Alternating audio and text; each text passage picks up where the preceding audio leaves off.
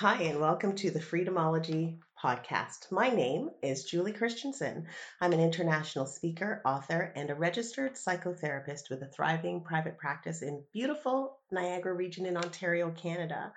I am so excited to be bringing you this podcast, which is intended to explore the concepts of freedom in all its forms. Why freedomology, you ask? As I consider the trajectory of my own life and the lives of people I work with, a common theme has emerged. That is, the notion that we often spend so much time trying to please others to win approval, we end up neglecting the person we were created to be. As a result, we end up anxious, depressed, because we're bound by others' expectations of us. We end up taking jobs that will make our parents proud, but that suck the joy out of our lives. We buy things we don't need with money we don't have to impress people we don't even like. We wear clothes that other people approve of. We end up bound by the court of popular opinion. When we do this, when we allow this, we find ourselves desperately seeking freedom: financial freedom, spiritual freedom, relationship freedom, physical freedom, emotional freedom. So, as I considered all of these things, the concept of freedomology was born. I'd like to take credit for the awesome name of this podcast, but that creative stroke of genius is created to my business advisor and friend, Alan Filer, who has been a huge supporter of my work since we started 16 years ago. Let me tell you this: when you find your tribe, surround yourself with people who want nothing from you except to see you succeed. When you break away from the chains of expectations and other people's designs for your life, you'll begin to get a taste of freedom. This podcast is here to introduce you to people who have already done and are still doing that work, and they're providing you insights so that you can get there too. We're going to have fun. We're going to learn a lot, and we're going to grow even more. My guest today is Lezlie Harper, and we have Lezlie on. I'm so excited to have Lezlie on because we are launching today, August 1st, Emancipation Day. And what better day to launch a podcast called Freedomology than on Emancipation Day in Canada? So Lezlie Harper, at the age of 50, she wondered what she was going to do with the rest of her life. And it was 2004. She was recovering from a car accident that had left her fatigued and unable to work. And so this St. Catharines resident took a business course and decided that she would marry that with her passion, which is her family's rich history. Lezlie is a direct descendant of a freedom seeker who arrived in Niagara in 1850. Her great-great-grandfather fled slavery in Kentucky with his brother and his 9-year-old sister. They hiked thousands of kilometers alone by night, slogged through swamps, and swam across rivers, and eventually crossed the Niagara River near Buffalo, New York, and settled along the northern shore of Fort Erie. Harper says that her great-grandfather, who was born free in Canada, left the country to fight in the Civil War, and she started her Niagara-bound tours nearly 12 years ago. Lezlie is a professional with many years of experience in travel and tourism. She has a focus on exemplary customer service and provides friendly, flexible, informative historical tours that are fun and informative. Niagara Bound Tours takes in several historical spots around St. Catharines, Niagara-on-the-Lake, and Fort Erie, Ontario. And these spots are intended to provide people with a unique insight into the migration of African Americans as they escaped slavery in the mid-19th century and settled in southern Ontario. Tours include points where freedom seekers crossed the Niagara River, a church that Harriet Tubman, a freedom seeker who settled in Niagara, helped to build and worship in, and the landing point of Josiah Henson, believed to be the inspiration for a character in Uncle Tom's Cabin. Along the tour, Lezlie tells stories, explaining challenges that those forced to flee the slave states overcame, and her tours also shed light on the Underground Railroad, a network of people who hid and guided slaves north to freedom. I'm super excited to have you with me. Lezlie is my dear friend. I have to give full disclosure to the audience. Lezlie and I have known each other for a long time, since about 2001. And she is just a mainstay in my life. I'm really glad to have her on the show and to talk about all things freedom. Welcome, Lezlie. Thank you. I'm happy to be here. My big thing when I went into this was a head injury and I kept getting fired. So I Wow. had to keep right. I had to figure out what am I going to do with the rest of my life. And it's been more than 12 years, but thank you for the compliment. It's going to be phenomenal. Thank you. I am sure that we're going to have some really interesting, if nobody else hears these things, I'm having loads of really fun There conversations. you go. So Lezlie, tell me a little bit about your family history. We heard a little bit in the intro, but can you fill in some of the blanks for us? Well, there was my family that came from Kentucky, and there's a story I share on the tour, and I'll share now about those two brothers and the 9-year-old sister. At one point in their travels, they had fallen asleep, and something woke the boys up that frightened them so badly that they ran a quarter of a mile before they realized they'd left their baby sister behind sleeping in a log. And they didn't walk away. They came back. They went back to get that baby sister so they could all arrive in Fort Erie eventually together. And whether they came through Buffalo or not, I don't know which way. They may have come through Detroit, Windsor, for all I know, because they were coming from Kentucky. But the fact that they didn't do that, some ways I think sometimes a lot of the freedom seekers, the stories that you hear about them, they were better people than we are now in some cases, because family was important. You didn't hear the things you might hear now. Well, I wasn't going to go back and get them. I would end up, they none of those excuses. They just went back and they arrived. And I wish I'd had those stories when I was younger, because I think it would have helped with my self-esteem and my growth and knowledge over the years. But when I asked my family, were we part of, I always knew about Underground Railroad, and I used to think it was tunnels myself, which it isn't. But I asked my family, were we part of the Underground Railroad, and was told, never mind that, you're here now. And it wasn't until I was an adult in my 20s that my great uncle, my grandmother's brother, I think he had a switch that was like, yeah, maybe we should tell these stories. So he shared, but there's so much of it that was lost because it was just never told. And when people talk about the textbook thing and not the books, it's like, I apologize for that as a part of that history. When we came to Canada, that was not our main thing to go after. We had to put a roof over our head. We had to put food in our stomachs. We had to figure out what we were doing. We had to figure out how to deal with winter. Mm-hmm. So when people say that, and we had, in my family, I don't know if all the families had them, but we had family Bibles. So we knew where we came from. And how are we supposed to know that eventually our history was going to become an important part of the fabric of the history of Canada? I think the other thing that we need to remember too, when we think about whose stories get put in the textbooks and what narrative gets put in the textbook, I understand your family wanting to say, let's not talk about that. Yeah. Because that's a history rooted in trauma. Exactly. Right. Exactly. And we don't know. I mean, I went and watched the movie Harriet, and I know that you were concerned about some of the historical inaccuracies and whatnot. But even so, I know they have to fictionalize it and dramatize it in order to make it, a movie. Unfortunately. So I took that with a grain of salt. But I'll tell you what, my husband and I went to see that in the theater. I was the only Black person in the audience. Yeah. I couldn't believe it, but I was the only Black person in the audience. Everyone else in the audience was white. And when the credits started to roll, you could have heard a pin drop. People were so awed by what they learned about this incredible woman. And not just her tenacity, but the horrors that slaves went through. I think the portrayal of that was really good. And so I sat there while the credits rolled and I watched the other people in the audience because I wanted to see how they were responding. I know how I was feeling, but I wanted to see how everyone else was responding. And I was gratified to see that they weren't just going, oh, well, that was good. No, they weren't. Walking out. Like they were sitting there and they were contemplating and they were thinking about, what does this mean for this generation now, And I went with my white friends and my girlfriend was crying because people just aren't aware. And I don't think we should condemn them because they aren't aware. Right.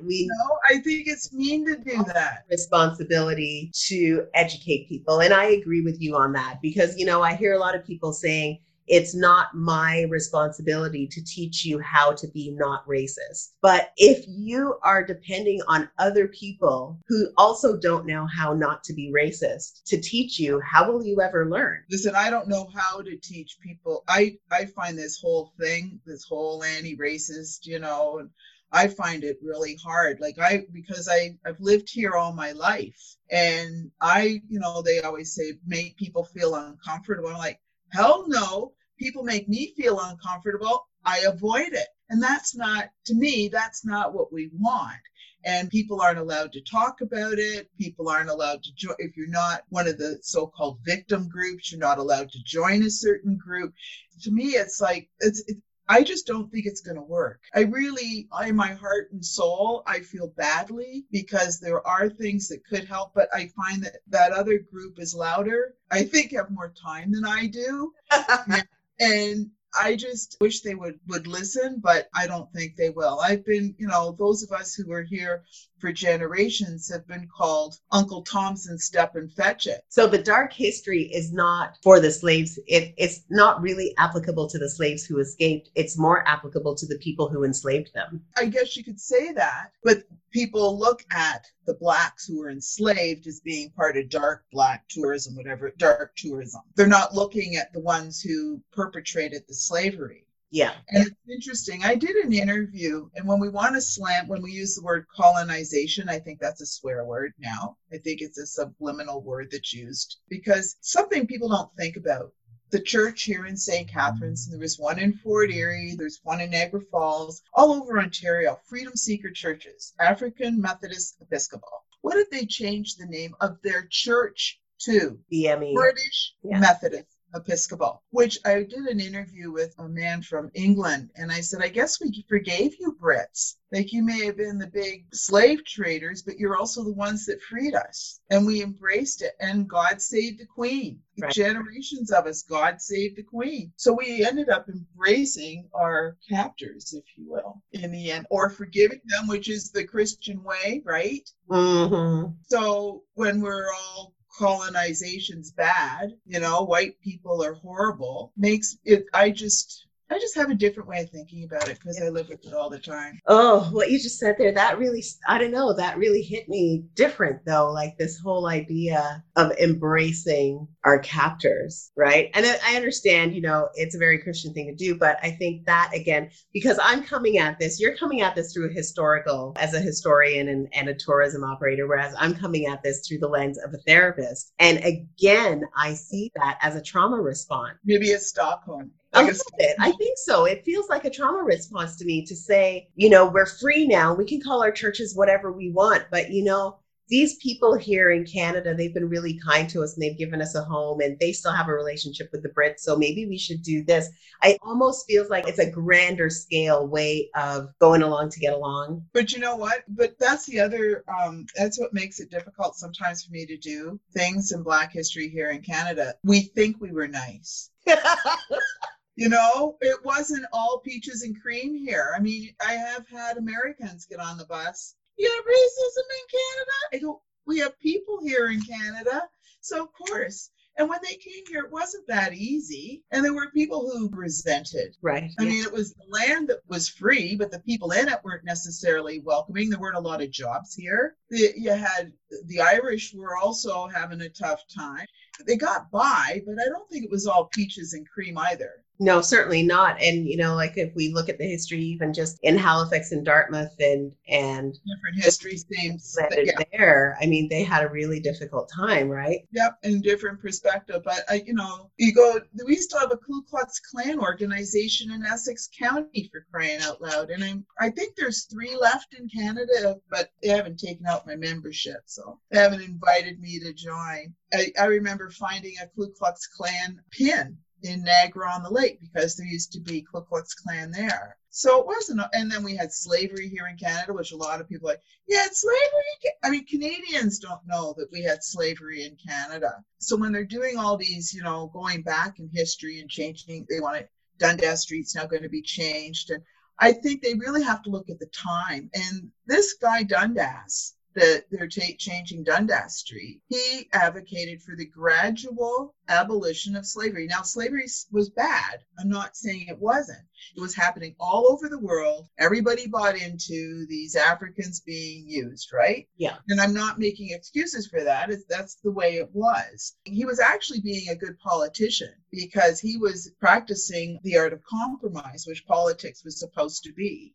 So when you look at it from that point of view, he offered gradual abolition of slavery so that it wouldn't have the impact north and south all over the world. You know what I mean? So, and you have to look at the time. And you also have to look at what else was he doing that made people think he was such a great guy. But that wasn't discussed. It was looked at thoroughly, but only from the one side, I think. Because the reality is that there are lots of people in the world doing really awesome things who are also racist. Of course. So I don't think, it's like we can abolish racism by changing a street name. And I think that's what the optics are. Yeah, but they're not doing deeper than that. Yeah. To me, I still think we should be using these things to educate. I look at younger people and they're not having as many issues with race and culture as even my generation now still has. Yeah. And the reality is that discomfort is temporary. So we're going to make people feel uncomfortable for a while. And they'll watch themselves for a while. But if the attitudes don't change, if they don't learn how to be different and why they should be different. Comfortable to ask a question. They're not allowed to ask a question. I mean, I have my own things with some groups of people that I'm not familiar with or weren't a part of my world. I remember years ago that by the time we had the influx of other peoples coming in, blacks, my mother and I would go to Toronto, we'd be the only blacks we would see the whole weekend. And then in the 60s, 70s, it changed more. I saw it more in the 70s, but we kind of set the pace because we didn't rock the boat. We got along. We did what we had to do in Southwestern entrepreneurs, education. In Niagara, more in my area anyway, in Fort Erie, it was more, my ancestors were more agriculture, labor. My mother worked in a doctor's office, and we made it comfortable that we didn't look like a threat anymore.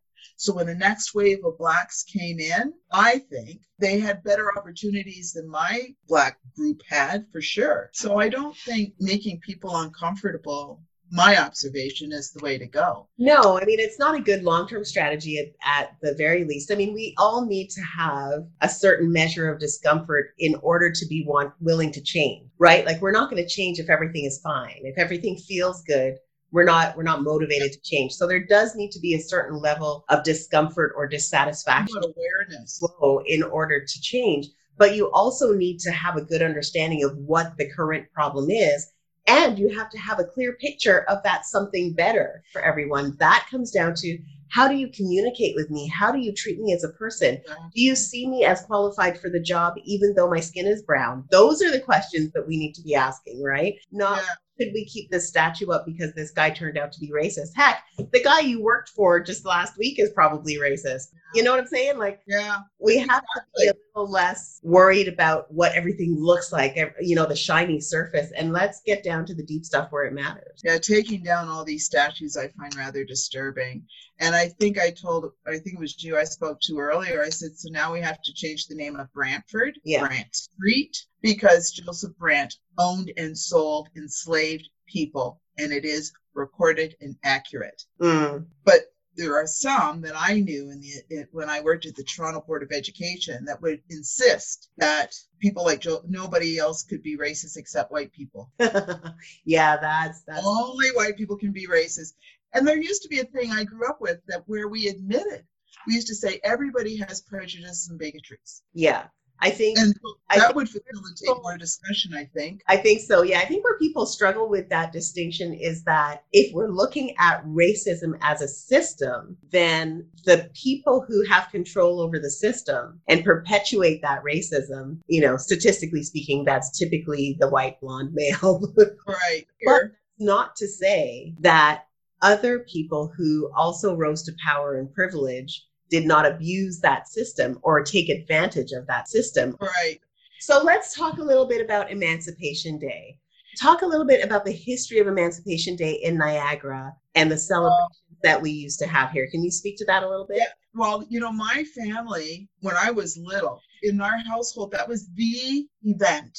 That was the biggest event of their lives. That was the event of the year. It was the biggest thing. And I didn't even know. I'm in Fort Erie. Port Dalhousie could have been in Vancouver for all I knew. I never went there when I was a kid. It was over by the time I was born. But it was a huge event. It was talked about all the time. 4,000 to 6,000 people. And I was thinking about it this morning, and I'm thinking, why didn't they resurrect Lakeside Park with the pier being open and start building that up again? 4,000 to 6,000 people used to attend. Mm. And there's a man in Fort Erie that I've known, and he would tell the story of that. It would be the first Thursday, because it was Thursday, August 1st, that Emancipation came into effect. And so it'd be on a Thursday. So it'd be a work day, and all these people would be there, all dressed up, wearing their finest. And this man told a story to my groups that he would go with his buddies, and they'd be eyeing a girl, and they'd be all ready to make their move. And say, boy, don't you know that's your cousin? So then they'd eye another girl, they'd be these girls, and that's your cousin. So then they decide, oh, we'll just go swimming. Yeah. Many of us were related, because so many went back to the U.S. after the Civil War that there weren't a lot of us still here. So there was a lot of that intermingling, if you will. So, and it happens all the time. And so it was a day-long celebration. Was it just like everybody brought their own food? Did they have music? What did they have? Swimming and the carousel, and up until I can tell you, I came to live in St. Catharines, I believe, in '93, and it was still happening then. And Ruth Bell, lovely woman, she would call me to let me know it was happening. And the man who organized it moved out of the area in 1951, I believe it was.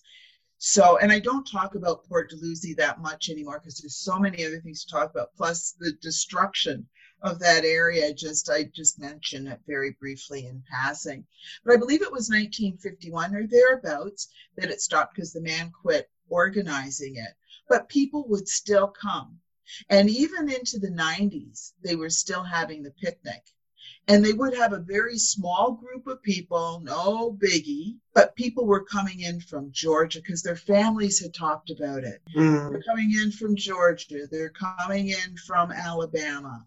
They're coming in from Washington. Those were the people I met that came to this place because they had heard about it from their families. Those listeners outside of the Niagara region, one of our historical landmarks burned to the ground, sadly, just this past week. And at the time of recording, just so you understand, in terms of the timeline, we're recording today, July 15th. So the building burned down on Monday. This is Thursday today. Wow. And it burned down on Monday. And so I was not aware of the great history behind the Welland House. So Lezlie, can you tell us a little bit about that and the Welland House's connection to Black history in Niagara? This building was built in 1853, and this is another incident in St. Catharines where, oh my gosh, it was built because we had spas, saltwater spas in St. Catharines. And the natives, when the First Nations Indigenous people, that was very sacred to them.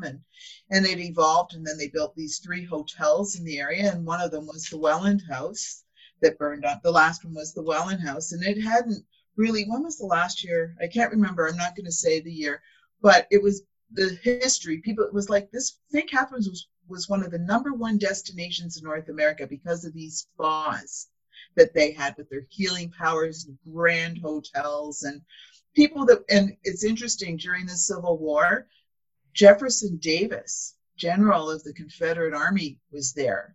That's where the Confederate officers would meet, as well as living in the Niagara region. A lot of people don't realize during the Civil War, some of the officers lived right in Niagara-on-the-Lake. And because it was a safe place to discuss their plans, it's rumored, I don't know how true it is, that John Wilkes Booth plotted Abraham Lincoln's assassination, married Todd Lincoln, was brought here after Abraham Lincoln was assassinated to calm her and soothe her nerves, having already lost a child and now she's lost her husband. She was here. Royalty is to have visited here as well. It was quite the place. And when freedom seekers first arrived in St. Catharines area, this is the kind of work they would do. Servitude type, waiters and so on. Is as same as on the US side. They would participate in hotels. And on the US side, during the time of the Underground Railroad, many of the servers, black servers in the Niagara Falls, New York hotel would act as agents for the Underground Railroad and assist people to freedom on that side. But here they worked. And one of the stories that I read just recently, since the Welland House burned down, was the reaction between the enslaved people that came with their white masters, for lack of a better word, enslavers. A lot of people would come up from the south and stay up here because it was cooler. So you'd have those people coming up, but they bring their enslaved with them. And you had the enslaved person trying to relate to the servers and people that worked in the hotel who were free. And they almost couldn't.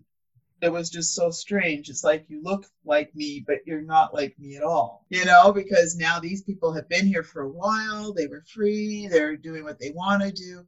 And they're trying to talk to these enslaved people. The courthouse here in St. Catharines, I'm worried about it now because it's in better shape, I believe, than the Welland House was, but because there's offices, or sometimes they rent in there. But I worry about it as well. And Frederick Douglass spoke there, Yes, yeah. I'm not from the Niagara region. I'm a transplant, and I am not Canadian born. So I'm one of the beneficiaries of the immigrant programs of the 70s, and came up in a different environment, in a different city at a different time. And one of the things I love about being in Niagara is the rich history that we're able to access, but there's still so much of it that we don't know about. Exactly. And that's why I'm so grateful that we have people like you. I mean, every time I sit down with you, I learn something new about Black history in Niagara and in Canada in general. But if we didn't have people like you who were so passionate about this and willing to just share that knowledge at every turn, so much of it would be lost. Well, as old friends often do, Lezlie and I got carried away and we ended up talking for over an hour. If you'd like to listen to the interview in its entirety, do not despair. I'll be coming back with a second half and airing the second half of Leslie's interview at a later date. If you'd like to see the whole thing and you can't wait for us to air the second half, watch for it at Leverage UTV, our YouTube channel, and see us chatting away about all sorts of things. We pretty much solve all the problems of the world in our 1 hour conversation. So please hop on over to my YouTube channel, Leverage UTV, where you can watch the entire interview, or you can hang around and keep listening to Freedomology, and you'll get the second half of our interview in the days to come. So we're going to pick up our conversation with Lezlie, talking about how the civil rights movement started in the Niagara region. In Niagara region, and I take you to the place where the concept of the NAACP first happened. And the name, it was called the Niagara Movement, not because of Niagara Falls. It's not because it was close to Niagara Falls, but because of the Niagara River. And the Niagara River has one of the fastest running currents in the world. And they wanted to eradicate segregation and lynchings and Jim Crow as fast as the Niagara River moved. That's awesome. That is a cool piece of history that I didn't know. There's a whole bunch of history that I share with people along the way. And then, of course, we come up to St. Catharines, and I talk about Anthony Burns. It's buried in Victoria Lawn Cemetery. And I saw a sketch the National Park Service have at Fennel Hall in Boston. And if you could see the thousands and thousands of people that were on that street to see that man who had escaped slavery, come up to Boston, was arrested, and of course found guilty, as they all were. And when he was being taken to be put on the boat in Boston to go back into slavery, they put him in a suit and a top hat, and there were thousands and thousands. There were riots in Boston and in New York. He's buried at Victoria Lawn Cemetery in St. Catharines. How? How what? How did you get here? You have to come on the tour to find out. I love it. I love it. But there's just, and then of course the Harriet Tubman story, which is, there's so much more to that story. And there's things that Niagara Bound's doing next year. I'll be doing, hopefully be doing a bunch of different tours in New York State with the consortium, taking, certain sections. I can't wait to do the Adirondacks and the Hudson Bay area. It's so beautiful. And beautiful people doing the work there as well. And then I'm working with the state tourism department of Maryland. We're going to start putting together a Harriet Tubman Trail up into Canada. I really would like to see us become a part of the Civil Rights Trail. As my great uncle used to say, and all the people on my tour, I always finish my tour with these lines: that you don't give up, you keep going till you can't go no more. That's where we come from, and that's what we do. We aren't victims. We just keep going till we can't go no more. Don't give up. Amazing. Never. Lee Harper, thank you so much for being Thank you. Of our first Freedomology podcast. It's been an amazing conversation with you. I always love talking with you because I learn so much. And I love the fact that you are not so concerned with PC, that you're just gonna share your heart, whatever that is. And Yeah. you know that I'm always on this end receiving what you have to share. So thank you. I am going to make sure that the audience knows how to find you, but your website is NiagaraBoundTours.com, and they can book online now to come on the car caravan tour. And then of course when the motor coaches start up and they ever want to bring a group, that's always available as well. But I hate the word pivot, but I had to reinvent a little bit. Private tours. But my whole objective is to tell the Black history story. So I even do Zoom events if they like. Check her out, you guys. NiagaraBoundTours.com. Thank you. And do yourself a favor, book a tour, go and follow her around, listen to all of that wisdom that she has downloaded from her ancestors and from the history books and from that oral tradition, and learn more about who it's amazing history come from and the great history that is unspoken but still alive in Niagara. Absolutely. And happy Emancipation Day, y'all. Happy Emancipation Day, everyone. Celebrate that freedom and never take it for granted. We will see you again soon in our next episode of Freedomology. Thank you for listening. Thanks, Julie. For watching on YouTube. Appreciate you so much. We'll see you soon. Thank you for listening to this episode of Freedomology. Please reach out to me. Let me know how you're enjoying the show. Do you have any suggestions for us? Any guests that you'd love for us to interview? You can share your feedback, thoughts, and comments with us on our Instagram page at leverage_you. That is leverage_you. While we appreciate open, honest communication, we please ask that you keep your comments respectful. We look forward to continuing the conversation with you. Until next time, this is your host, Julie Christensen, saying farewell, be well, and live well. Thanks for listening to Freedomology.